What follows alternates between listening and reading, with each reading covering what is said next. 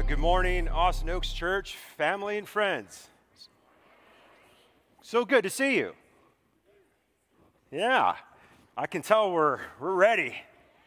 Okay, let's go to Acts 19. We're going to start in verse 8. So if you got a Bible, I encourage you pull that out, or you can open it up on your phone. I want to start out by just sharing with you a common occurrence that seems to happen often in the Ziske household. I won't speak for the family, but more specifically between my wife and I. You see, every week we have a certain night set aside for movie nights for her and I just to have some downtime and to watch a movie. And what ends up happening is either frustration of futility because we can't find a movie to watch, or it's just kind of basic where her genres that she likes are completely nowhere near my genres of like. She's like straight up Jane Austen, and I'm like straight up Braveheart. Okay, and so give me anything epic with war and then there's like the romance. And so oftentimes we have some conflict in there. But usually how this goes is my wife and I, we're not usually up to date on pop culture. We typically don't know what new movies are out there or what we should watch and all kind of stuff. And so a lot of times when it comes to it, like I'm the kind of designated person to pick the movie. And 99 out of 100 times, I won't say 9 out of 10 because that's 90, it's more like 99% of the time, I will pick a movie that I have seen at least 10 times, guaranteed. And like she would usually have that moment of like, Brandon, like, doesn't it ever just get old that you're watching the same thing? And for me, I'm like, watching Rocky 1 through 100 never gets old. Like I can extract something from it, but that's the tension we had. She's like, man, we've seen this so many times. It's getting boring. It's getting routine. And I'm like, yeah, I get that.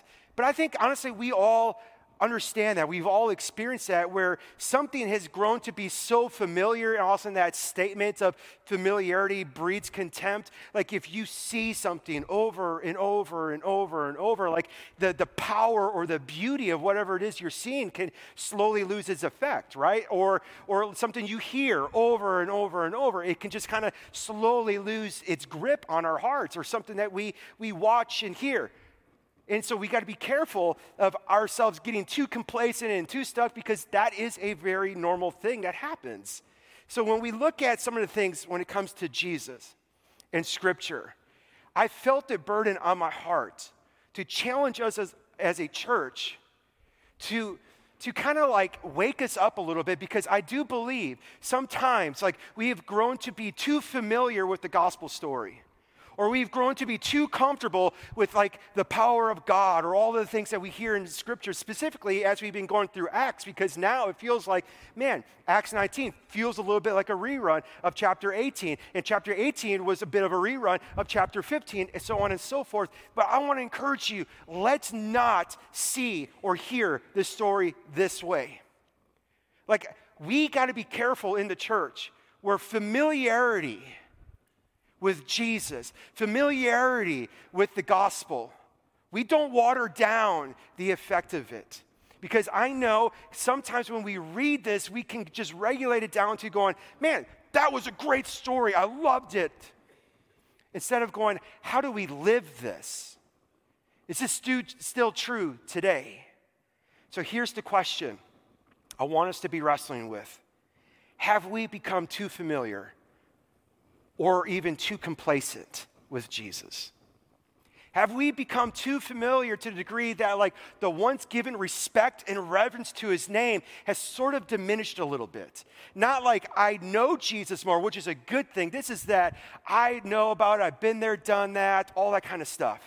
Have we forgotten the beauty and the power that is in the name of Jesus, that is found in the gospel, where Paul would say, I'm not ashamed of the gospel, for it's the power of God for all who believe. It's true.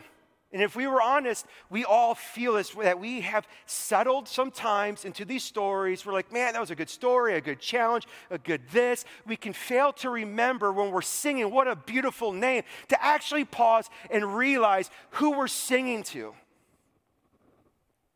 That at the name of Jesus, mountains crumble. When the guards come to arrest Jesus in the Garden of Gethsemane, they say, "Are you Jesus of Nazareth?" And Jesus just simply says, "I am," and they all fall. Like, have we forgotten that? Where are you at this morning? Where are you at this morning? Have we settled for a watered-down, lukewarm of Christianity? What would happen in the church if all of a sudden fear and respect and awe came back in? 1 Corinthians 4:20, for the kingdom of God is not a matter of talk. It's not a matter of a good sermon. It's not a matter of a good study. It's not a matter of a good philosophical ideology that's being presented in a lecture. It's not a good debate. No, the kingdom of God is about power. It's about transformation. It's about life change. It's about setting captives free. It's about having a living hope, being made alive. The kingdom of God is not just talk, it's power. Have we forgotten that? So now with that in mind, let's go to Acts chapter 19. Because we're going to see some things in this story that's going to happen, and we're going to see it of people who are first hearing about this and experiencing the power of God and what ends up happening as a result from it. And we're going to use it as a means to challenge us, to stir us up out of complacency. And so I'm going to provide for us 4 points or 4 things that we can do to make sure to protect our hearts from getting to a place of being too familiar, of just going, that's a great story. 4 things that we can do, in other words, to prepare us for a move of God. Starting with verse 8. And he, Paul, entered the synagogue in Ephesus. He entered the synagogue, and for 3 months he spoke boldly, reasoning and persuading them about the kingdom of God. But when some became stubborn and continued in unbelief, speaking evil of the way, I want you to note that because Luke brings up that nickname of the movement of Jesus again. Instead of saying Christians, he brings back the way. Speaking evil of the way, he withdrew from them, and he took his disciples with him, reasoning daily in the hall of Tyrannus, a.k.a. the hall of the tyrant. Now, real quick, it is important to understand the context of the locations that Paul or the early church is preaching in.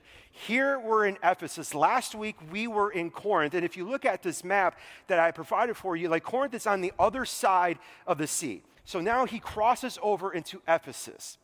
Ephesus is either the 3rd or the 4th largest Roman city in its empire at that time. It was known as the gateway into Asia Minor, which we call modern-day Turkey. It was a destination vacation hotspot. Ephesus was a tourist trap in many ways. There were things in this city that were like so spectacular that just felt like rumors to the rest of the world unless you saw it. And Ephesus was the largest library ever built. In fact, if you go to Ephesus today, you would still see pictures of those ruins there. And they also had this massive 24,000-seat auditorium, this theater that was carved into the hillside, which shows up in this story. Nowhere else in that ancient part of the world had anything like this. It was such a marvel that people would come to see. And the crown jewel of Ephesus was one of the 7 wonders of the world, the Temple of Artemis, the Temple of Diana. Massive. Extraordinary, beyond beauty. Artemis was the goddess of fertility, of blessing and prosperity. And people from all over would come into Ephesus to worship Artemis just for prosperity. Like people would come, get some magic spells, an incantation, or a little souvenir shrine of the temple, or an actual statue of Artemis, and they would take that little souvenir as a trinket, and they would take it back home, kind of like a lucky rabbit's foot, and they would take it and feel like it was going to be a means of blessing, so they would bury it in their yard, put it in their cattle, like in the field where their cattle were, or their crops, or in their bedrooms, because Artemis was the goddess of fertility. And also, Ephesus was well known as the city of magic, of dark magic and the occult. Think New Ageism. Like people would come to Ephesus to get all sorts of potions and trinkets. They had something for anybody. If you're possessed, we got people who cast out demons. You got a bad hip, we got a potion for that. We got magic books, we got abracadabras, we got all these stuff. And so people would come. And just imagine it as a tourist trap where like everywhere in the city were these little shops, little tents, like street vendors selling little trinkets and things. That's the city. That's the worldview of this culture. Thousands upon thousands upon thousands upon thousands of people would enter Ephesus every year. Its income in the city was built around tourism. Like that was how people built wealth. So Paul does what Paul does. Paul knows that Jesus changes everything. And that's a pithy statement that we say often here, don't we? Like when you encounter, it changes everything. When you meet Jesus, it is a game changer. Do we really believe that? Like, do we really believe that and live that to the degree that we actually are people of the way? We believe so much in Jesus, yes, that he is the only way in the midst of a culture of propping up many ways. And it's not just an intellectual thing because the way is speaking of a way of life. They're living a certain way. Paul goes to the temple, preaches about Jesus, preaches about the way. They're stubborn, they fight it, they want nothing to do with it. So then he goes to the Hall of Tyrannus. Now, fascinating. Some of you will love this. Some of you are like, why are you wasting your time with this?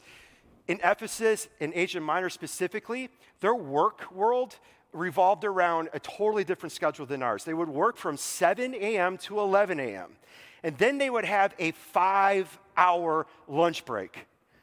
Yeah, from 11 to 4, and primarily because they didn't have air conditioning, right? So it was just too hot, so it was a real practical thing. So they had a 5-hour siesta, then they would go back to work from 4 to 9. That was the ebb and flow. So Paul, we know, was probably tent making at this place, and he was given free rent to go into the hall of the tyrant to preach about the way, and he would do this every day from 11 a.m. to 4 p.m. This tells us a lot about Paul. This tells us about his zeal and his passion. Like he would work hard and he would leverage his vocation, as we said last week, for the gospel, connecting people. And without a doubt, he was inviting people, hey, at 11 o'clock at the Hall of Tyrannus, I'm going to be talking about Jesus. I would love for you to come. And then he would go every day from 11 to 4 and speak Jesus. Fascinating. Now watch what happens in verse 10. This continued for 2 years. 2 years. This was the rhythm of his life. For 2 years, work 7-11, go preach Jesus, 11 to 4, go back to work, do his thing. This was happening, and look at the result. So that all of the residents of Asia heard the word of the Lord, both Jews and Greeks. Okay, here's what I'm seeing here. Paul's doing what Paul's always doing. This is something we've been talking about. He's just sowing seeds indiscriminately. He doesn't know where God's at work, but he does know that God is at work, that God is out to redeem people, to save the lost. So he's like, I don't know who, but I'm just going to tell anybody who's open to hearing. So I'm just going to talk about Jesus. And that's what he's doing. And Paul knew that he was given the responsibility to preach the gospel, just like we know. And he knew that he was given the power inside through the Holy Spirit to witness about Jesus, which we know. And so that's why he's doing this. Paul knew that the word of God is alive and active, that it will do what it's meant to do as it's out there and being exposed at people's hearts. Paul knew, like we should know, that God's word will not return void. So he did what he was supposed to do. Paul didn't know who would believe in Jesus. He just knew how important it was to sow seeds and talk about Jesus. And that's what we see. Paul had no clue, no clue at all about what would happen. And the results were beyond anything Paul could have imagined. All of Asia heard, all the people heard about Jesus. And I'm asking myself the question, how? How did that happen? Did like literally everybody in all of Asia Minor come into the hall of Tyrannus? Like, did they travel just to hear this short little bald man who's way longer winded than me read the next couple stories in Acts? You will see that. Like, how did that happen? Like, how did Paul get a captive audience for 2 years?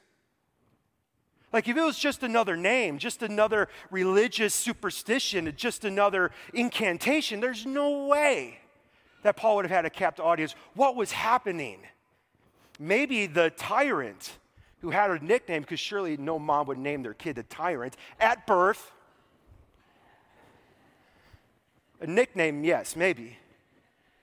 But like, how did that happen? Like, why would the tyrant open up his place to allow Paul to preach Jesus as the only way? Maybe his life was changed, and maybe that started to spread. I don't know. Like, how did this happen? Do movements like this still happen? Where the word is being preached, and the next thing you know, everybody in the region hears about Jesus. Does that still happen today, or is that just a story? Have we become like way too used to reading these stories and be like, man, that's a great story. Oh, that'd be fun if it happened today, but I'm not really expecting it. Are we too comfortable and familiar with these types of stories that it no longer grabs us, stirs us, surprises us, challenges us to want to see it happen? Like Luke is saying without saying, okay, that people are hearing about Jesus and they're experiencing the power of God. They're experiencing life change. They're experiencing resurrection power, addictions being broken. All sorts of things are happening, and they're going, this is different. How does something like this happen where a whole region hears about Jesus? So I want you to look at this map again, okay? Because as we look at this, I want you to notice something, and some of you see it right away, some of you don't, which is totally okay. 8 powerhouse gospel churches were planted out of this 2-year stint. One of them was the church in Colossae, which Paul wrote the letter Colossians to. Paul didn't plant that church. And then there's 7 churches, like the popular 7 churches, which we see again in another book in the New Testament. Maybe this picture will kind of ring a bell. The 7 churches found in Revelation, right? Like they were planted out of this 2-year stint.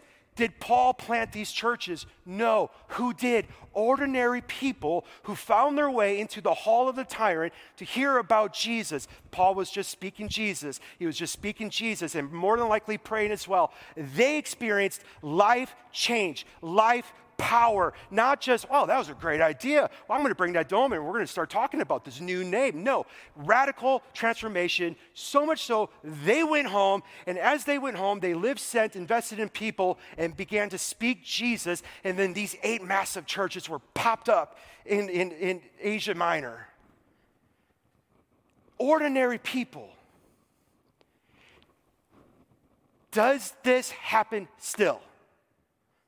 Because I tell you this, not everybody in Asia came into the hall of the tyrant. What happened? People who came in, heard the message of Jesus, were moved in power, and then were left. They left and went home and told other people about Jesus.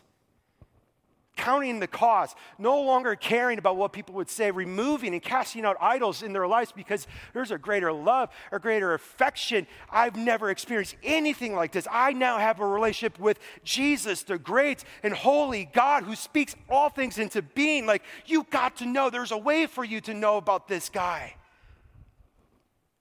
Have we lost sight of that? Like there's these massive movements happening in the world right now, in China, in Africa, in the Middle East, where people, underground movements, are hearing about Jesus, and then they're going back home and they're telling everybody about Jesus, and mass revivals breaking out. Why is that not happening here in the West? I have a hunch, and my hunch is familiarity has bred contempt. We have forgotten the power and the beauty that's in the name of Jesus and what the name of Jesus and the gospel can do in people's lives. So, church, do we believe that God can move again in our time, in our city? Not rhetorical. Do we believe that God can move again in our time, in our city? Okay. Then we need to apply a few things to keep us from becoming complacent. We can't plan a move of God, but we can prepare for a move of God. And what we see thus far in the story are two things that we can do to ensure that we don't settle, that we don't get too familiar. One is implied, and we can make this inference because of his normal habit. He prayed missionally. Missional prayer. Praying for God to open doors, for God to make a way, to soften people's hearts, praying for people who don't know Jesus. I promise you Paul was praying for people that he had encountered on the streets. I promise you Paul was praying while he was preaching. Guaranteed, missional prayer. And that leads to the second thing. Speak Jesus. Speak Jesus. We are not ashamed of the gospel. Why? Why? Because in the gospel, there's a great moral ethic and we're just morally superior than everybody else out there? Why? Why aren't we ashamed? And why should we be passionate about speaking Jesus? Because it's the power of God. It's the only thing that can make dead things come alive. So now we're going to see the third. We're going to see the third. Respecting his name. Respecting the name of Jesus. Okay, just letting you know, this is one of the more bizarre stories. Verse 11, and God was doing extraordinary miracles by the hands of Paul, so that even handkerchiefs or aprons that had touched his skin were carried away to the sick, and their diseases left them, and the evil spirits came out of them. That is not probably a good ministry model to follow. That was a very specific time and place because in Ephesus, there was great power encounters that needed to be done. And so in a lot of ways, God was speaking the language of the city at that point. But what ended up happening was because of these extraordinary things and life change were happening, the name of Jesus started to go around. Right? There were people who believed in the name of Jesus and believed the word of God for what it actually was, but there was other people who were like, how do I capitalize on this? Right? Because this is something we've been saying too. When God moves, who else moves? The enemy moves. And so when the name of Jesus is actually being displayed and portrayed for what it is, guess what happens? The enemy wants to prop up counterfeits and begin to distort and abuse the name of Jesus. And so enter the 7 sons of Sceva who will turn into the 7 streakers of Sceva. That was funny. The 7 sons, verse 14, you guys are like, so lame. I know. 7 sons of a Jewish high priest, or let me back up verse 13. Some itinerant Jewish exorcists. Now, these guys weren't in it for compassion. They weren't in this because they truly cared about people. It was a business to them. It's how they made money. People would come to their storefront like, hey, Sally or so-and-so needs this kind of exorcism. Can you do that? Because these guys had all sorts of different incantations and names that they would use. And they were like, oh, Jesus is the new trend. People are looking for the new Jesus model. I will take that and I will use it because watch what happens. They come and undertook to invoke the name of the Lord Jesus over those who had evil spirits, saying, I adjure you by Jesus whom Paul proclaims. Fascinating. They don't know Jesus. They're just using the name. The 7 sons of a Jewish high priest who wasn't a high priest, named Sceva, were doing this. But the evil spirit answered them, Jesus I know, and Paul I recognize, which is awesome. The evil spirits recognize you when you follow Jesus, and they're threatened. But watch how this evil spirit disses this guy. But who are you? You have no idea what you're playing with. The evil spirit knew, straight up. How many times did we hear that in Scripture that even the demons hear the name of Jesus and shudder? Right? And the man in whom was the evil spirit leapt on them, mastered them, all of them, overpowered them, so that they fled at the house naked and wounded. See? The 7 sons of... Okay. The local Ghostbusters chapter shows up. and they abuse the name of Jesus. They're misusing the name of Jesus. It's a counterfeit to it to start to kind of like distort the actual movement of God that was happening in Ephesus and in the region. That's what we see happening in here. Friends, like this still happens today. Like there are so many movements of God that's happening in the world, but then there's other people who want to capitalize on the name of Jesus. And I'm not trying to be mean, but I'm going to highlight just a few of them because I think it's important for us to understand it. People always, ever since Jesus has come on the scene, people have always abused the name of Jesus. They've used the name of Jesus for their own selfish gain and profit, and they also use the name of Jesus as if it's a game. Nasty, overly fundamental churches abuse the name of Jesus by spewing out hatred, judgment, and curses on people who don't follow Jesus. I would say that's an abuse of the name of Jesus, so much so that it distorts how people see who Jesus is. You see how I'm working here? Health and wealth, prosperity preachers distort and abuse the name of Jesus. If you believe in Jesus, just sow a seed of faith and then you will get to know Jesus more. No, that's not at all what they say. Sow a seed of faith and God will get you out of debt. You will get more money in your bank account. You will do this and only one person's bank account is getting bigger. It's an abuse of the name of Jesus so that other people, when they hear the name of Jesus, it's distorted. People who build their own platform, their own brand of Christianity by using the name of Jesus. Now, I get it. It may not be as overt because I think sometimes we do this subtly and it's real sneaky. Because I do think people in the church, sometimes we play games with the name of Jesus.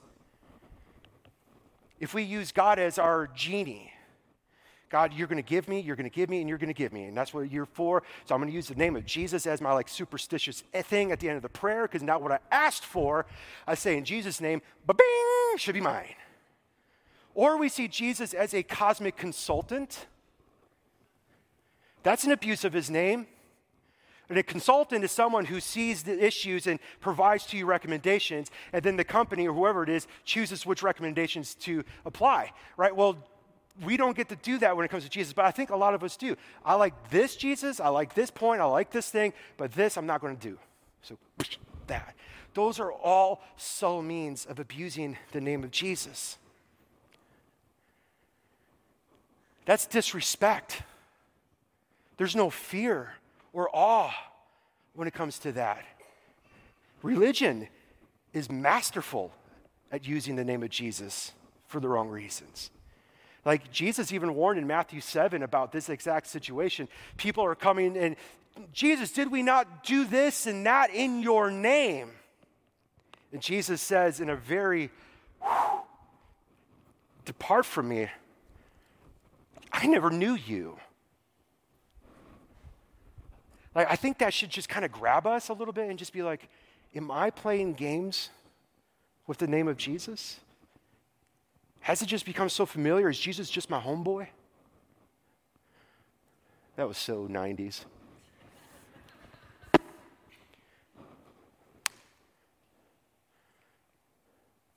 Like, this is important because what we see happen now, because of this extraordinary stuff that's happening, life change is happening. The 7 sons got whooped. Also, next you know in verse 17, and this became known to all of the residents of Ephesus. It's almost like fear and awe were falling again on the name of Jesus. And fear and awe was landing on people outside of the church. And fear and awe followed upon them all. And the name of the Lord Jesus was extolled. We see 2 things unfolding here, like this healthy fear. This healthy fear, which is appropriate when it comes to Jesus. Like there should be a healthy and appropriate fear. Like, oh my goodness, you're God and I'm not. That's why so many people, when they encounter even an angel, they have to hear this, do not be afraid, do not be afraid.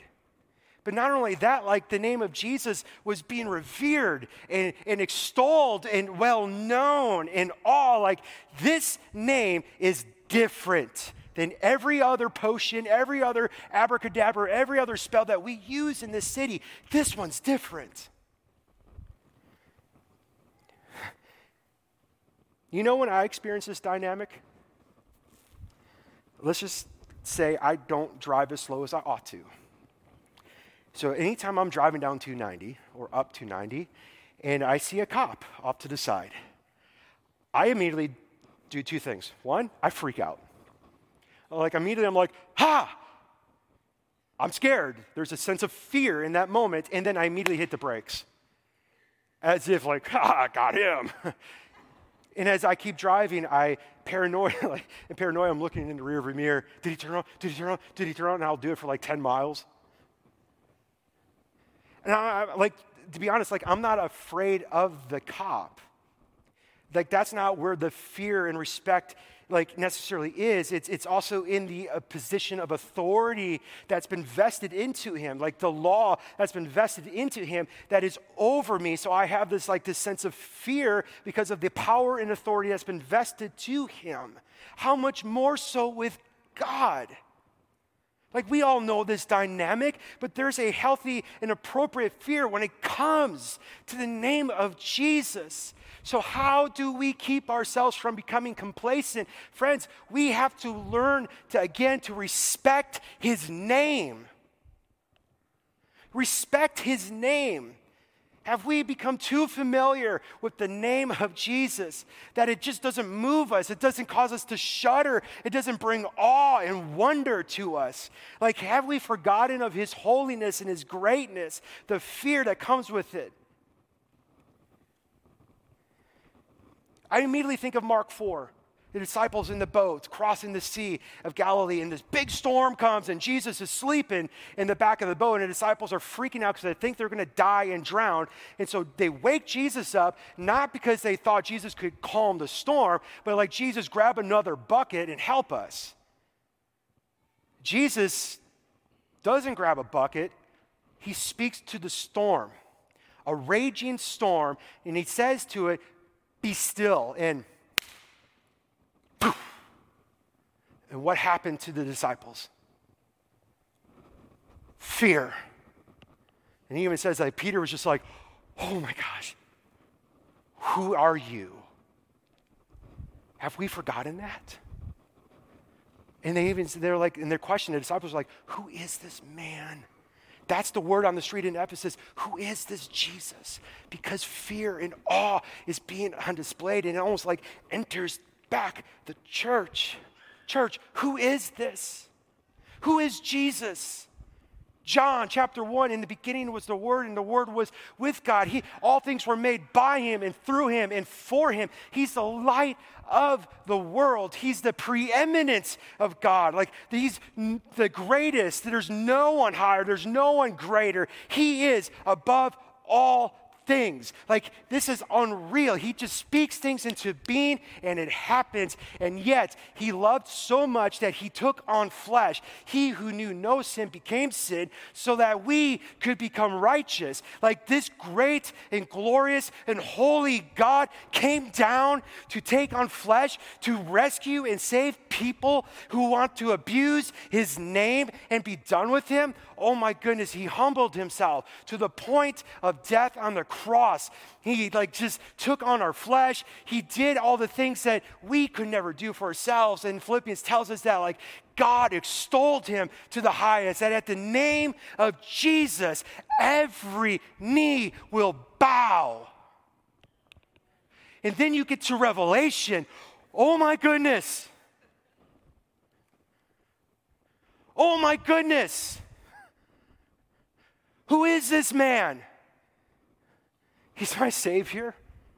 He's my brother. And he's also God. That fear and awe grabbed the church. And watch what happens next. Verse 18. Many of those who now believed, right? These are now the believers. It's fear and awe was spreading out in the city and the region. But now fear and awe came back into the church. Because now we're seeing what God does within the believers. Now believers came because of the remembering of the power in the name of Jesus and power in the gospel. They came confessing and divulging their practices. Divulging means they're bringing what they kept in the darkness into the light to expose the lies and its power. And a number of those who had practiced the magic arts brought their books together and burned them in the sight of all. They did this publicly. This is their I'm following Jesus, no turning back moments. I no longer need anything. None of these idols matter. I don't need any of this because all I need is Jesus, and the love and the affection of Christ has overrun them. They're new creations. They're disposing all of this publicly. And it came to 50,000 pieces of silver. In today's monetary value, that's in here between $7 to $8 million. They didn't sell those books. Because they're like, man, we paid for it. We should at least get some of that money back. They're like, we know what's attached to us. We want nobody else to deal with these lies and these idols. And they burnt it. They're like, we're done with it. We're moving on once and for all. It's almost as if they were reminded that we can't play names with the name of Jesus. Maybe they were reminded as they were trying to follow Jesus that they were actually still trying to serve two different masters. Maybe they were reminded that they'd become complacent to certain sins and idols in their life. And they're like, I can't have this in my life and follow Jesus at the same time. And so publicly, in the midst of a city that promotes multiple ways, whose very financial well-being is wrapped up in an industry of idolatry, all of these people who are now becoming believers are saying, we no longer need idols, and the natural result is their financial system got wrecked. Powerful. Can this still happen today? So how do we keep ourselves from being too complacent, being too familiar with the name of Jesus? We pray missionally, we speak Jesus, we respect his name, but fourth, deep commitment and repentance. Deep commitment and repentance. Friends, what in your life needs to be done with once and for all?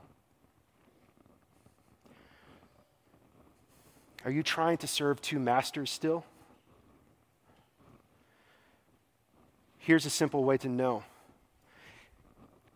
Are there good things in your life that you have elevated to a God thing? That you go, I actually will not be happy or fulfilled if this is not present. If you have that in your life, that needs to go. Money, success, beauty, relationships, pornography, etc., etc. Go through the list. What is it in your heart that you need to be done with, to stop playing games with, to move on once and for all in your life?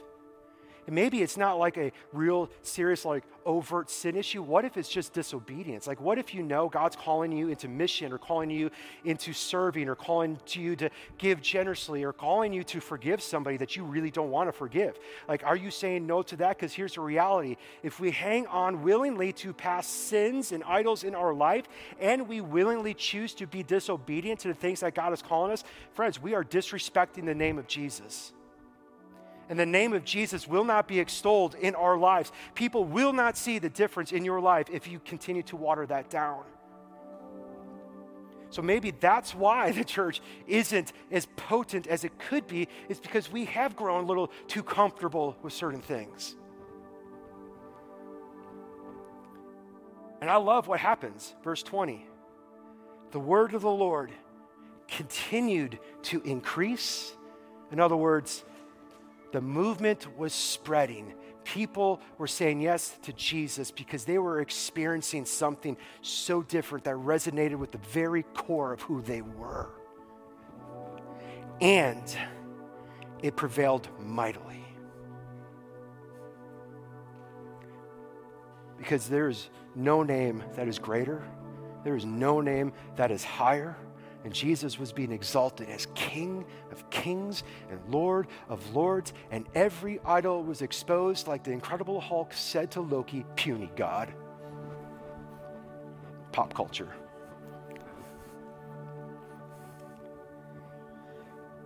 So this is how we keep ourselves from becoming too complacent. We pray missionally. You still pray for your own needs and all that stuff, but let's remember, right? Like Jesus taught us in Matthew 6, Seek first the kingdom of God because your Father already knows what you need. Pray for the city. Pray for your children. Pray for people who don't know Jesus. Pray that God would use you. Pray, pray, pray. And as you pray, second thing, you speak Jesus. You want to see God move? Well, give him a chance to move through your life. Give him a chance. Speak Jesus. The word is alive and active. It will not return void. God is in a heartbeat and desire and passionate to save those who are lost. Speak Jesus. Third, respect his name. Remember who he is. And fourth, deep commitment and repentance. Deep commitment and repentance. And when the church no longer plays games with the name of Jesus, God moves in a very profound and unexpected way.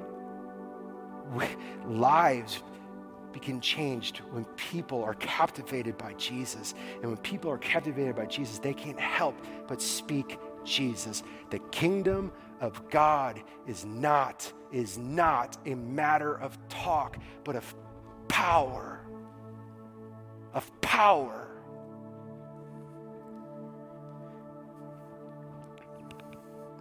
So here's what we're going to do. On your seats, you have this piece of paper. And we're going to have this time of worship and response. And this piece of paper, I want you to prayerfully reflect, and maybe you already know, but in this time of worship and reflection, like, what is it in your life that you need to be rid of once and for all? The burning of the magic books, as it were. What area of disobedience? What sin? What idol? What is it? And we're going to encourage you to do exactly what this church did, because I think there's something profound when the church moves in public. Like, we get ourselves so wrapped up in private and individual faith. Like, we are asking you to come forward, and there are 4 garbage bins, and no, we're not going to light them on fire. We're 4 garbage bins, and as a symbolic act, you're going to take that sheet of paper, and we want you to throw it away. Of saying, I am no longer going to play games with this. And we're going to have people over here in these prayer spots on the side. And if you want someone to pray with you as you go through this process, great. There's some prayer kneelers there. If you want to have some isolated alone time off to the side for prayer, that's there for you. And here's why I feel burdened to do this. Revelation chapter 2, verse 4 through 5. Can we throw that verse up real quick? Revelation chapter 2, verse 4 through 5. Jesus speaking to the church in Ephesus. Because we see everything that we've been saying about complacency actually happen in this church. But I have this against you, that you've abandoned the love you had at first. Next slide. Remember, therefore, from where you have fallen. Repent and do the works you did at first. And the works you did at first, let me just say it this way. You pray missionally. You speak Jesus. You see where I'm going? Respect his name. Deep commitment and repentance. If not, I will come and remove your lampstand from his place unless you repent. In other words, Jesus takes this serious. The church is his body. Lord, I ask that in this time, you would use this as a means of working and moving in our hearts. God, I pray that we would truly believe that you can do this again. That you can move again, and that we are embracing and believing that you truly are the power of God again. Lord, search our hearts, know our ways. Lord, protect us from the enemy who wants maybe to creep in guilt and shame, or even ridicule of this moment, or maybe even embarrassment in this moment. So Lord, we pray for your Spirit to do the work of conviction, of a repentance that leads to life. And Lord, we pray that here at Austin Oaks Church, we would be a church that honors and reveres and respects your name and doesn't want to be lukewarm, but wants to believe that you can do it again.